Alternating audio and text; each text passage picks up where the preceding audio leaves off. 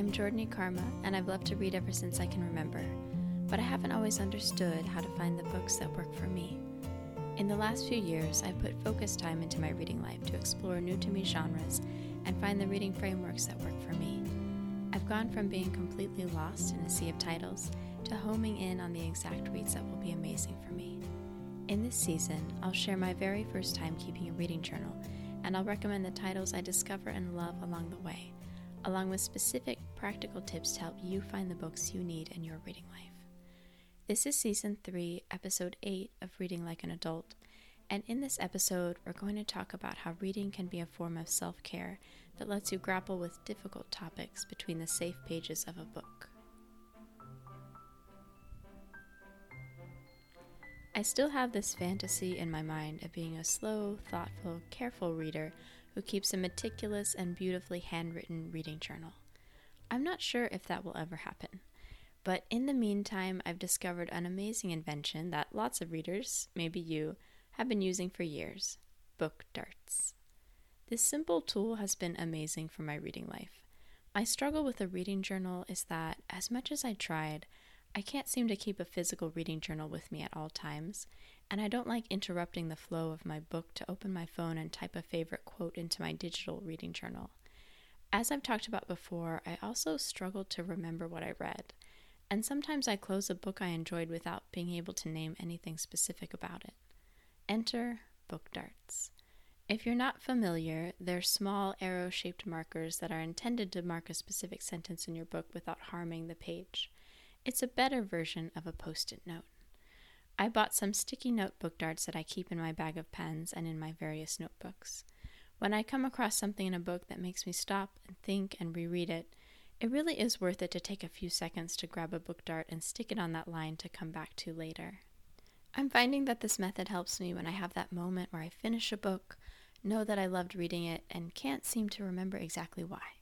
I can go back to the passages I marked with book darts, reread a favorite quote or two, and make some notes in my reading journal, and reinforce my memory. For example, I recently read The Poet's House by Jean Thompson. The story is what industry people would call low concept. In other words, it's not a flashy premise that you can explain in one sentence that immediately tells people what the book is about. I really loved this book while I was reading it, but afterward I struggled to know how to recommend it to people. The main character, Carla, works for a landscaper and gets assigned to the house of a mysterious and beloved poet. Carla meets the poet, and through her, she connects with a full poetry community of quirky characters. It was wonderful to be able to go back through my book darts and find little places in this book that reminded me why I loved the story.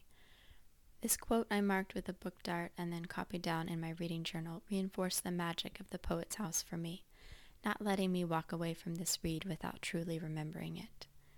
I was thinking how far away what he said was from the way I'd come to poetry, the way it had gobsmacked me and sent me out into the world breathing a new charged air, how it made me feel that words might burn if you touched them.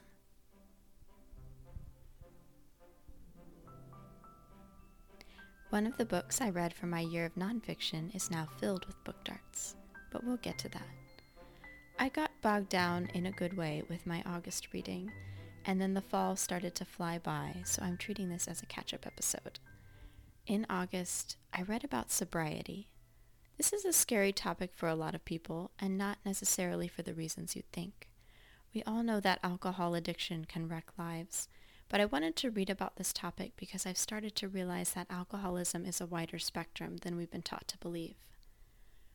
The first of 2 books I read for this topic was Nothing Good Can Come from This, a memoir in essays by Christy Coulter. It's a smart, tender, often hilarious essay collection about Coulter's mindset shift when it comes to alcohol. She thought for years that alcohol made her feel free, made her feel more like herself.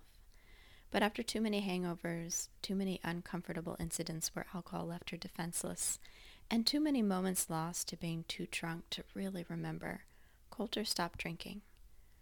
Here's the thing that was unusual about this sobriety memoir. Coulter wasn't living as anyone's definition of an alcoholic. She details her life as a successful professional who's happily married, but still fueling her life with alcohol. She describes a high-stress cycle of pushing yourself all day, until the only thing that can help you relax at night is a glass or 2 or 3 of wine.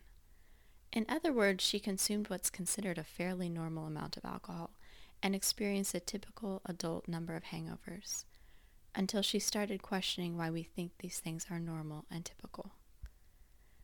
I also went through a time in my life when I needed a glass of wine every night to keep going. I was stuck in jobs that were tangentially political. I was stressed all the time and hadn't yet learned how to navigate stress and anxiety in healthy ways. I was lonely. I worked from home and was laser focused on saving enough money to escape the Washington, D.C. area, so I left my apartment complex maybe once a week. I was depressed, stuck in a pit of thinking I had failed in my career, there was no more work for me to do, and no one would ever need me. I saw myself as a waste of space. I look back on this season of life, and I see an alcoholic. I didn't drink during the day. It never affected my work or family relationships, and I didn't create any public spectacles.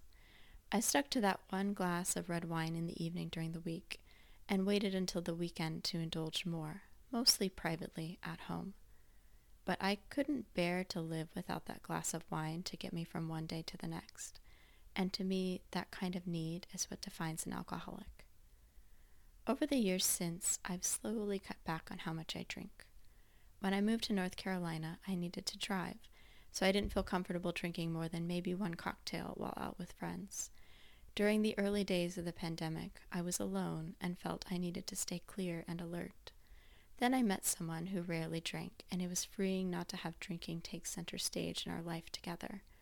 Through all of these stages of less drinking, my writing flowed and my creativity caught fire, and I realized how much alcohol dampens both of these things. Which brings me to my second sobriety read, started in August. Quit Like a Woman, The Radical Choice to Not Drink in a Culture Obsessed with Alcohol by Holly Whitaker. Part memoir, part sobriety handbook. This honest and practical read sometimes feels long and a bit overly detailed, but the breadth of information, cultural analysis, and personal story that it covers in one book is impressive. Whitaker starts with medical studies that show the effects of alcohol. It's detrimental to sleep, and it attacks key parts of your brain that are responsible for memory and decision-making. As Whitaker shows, it's also the ultimate distraction to keep you from connecting with yourself and other people and truly experiencing life. Whitaker's book is different because it shows a completely different picture of a recovering alcoholic than we've been taught. Shying away from the word alcoholic altogether, Whitaker presents the idea that living without alcohol can be far more joyous and vibrant than life with it. That, in fact, people who stick with alcohol are the ones giving up on the full life experience, not the other way around. By the time I finished this book, it was filled with book darts marking studies I wanted to research further and observations about society and the little ways alcohol is entangled with almost every aspect of our lives, as well as some of Whitaker's encouraging descriptions of a life without alcohol. Self-care is a phrase that's been misused in our culture to mean doing whatever feels good. True self-care is doing the difficult work that's needed so you're healthier, stronger, more yourself, and more able to care for other people in the long term. Self-care is making time to go to the doctor or to a therapist. It's exercising and eating foods that make you feel good. It's logging off social media when your brain becomes frantic and going for a walk instead. I think reading about difficult topics can be a form of self-care. Books let you tiptoe closer to an idea and examine it in a gentle, objective way. They give you a window into what your future could look like before you commit to any radical change, and they both allow you to walk in someone else's shoes to experience their struggles and give you a healthy distance from any challenge or loss or grief between the pages. In our last segment, I want to recommend a book I keep thinking about. I just read it this summer, but I'm already itching to reread it and step back into the world it creates. Tomorrow and Tomorrow and Tomorrow by Gabrielle Zevin is a book I'd recommend to any devoted reader who wants to be swept away by a big story, but it's also the novel I'd hand to someone who doesn't usually seek out stories in book form. At its best, the novel as an art form has almost no limits.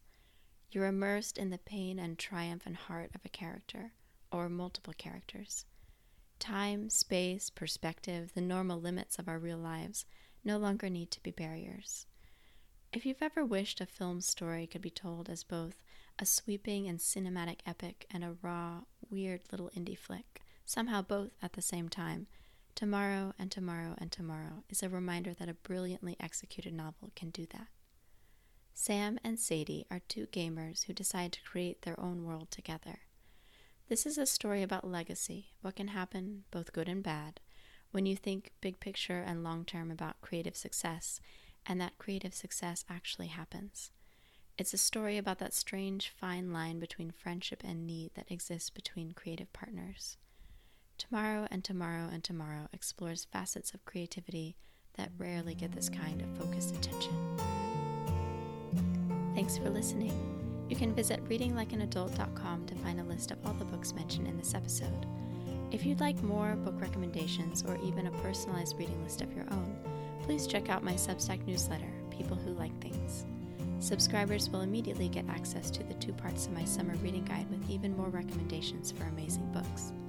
This episode was written, narrated, and produced by me. I'm Jordani Karma, and I'm glad you're joining me on this reading journey. In the next episode, we're going to continue my year of nonfiction by talking about food. I can't wait.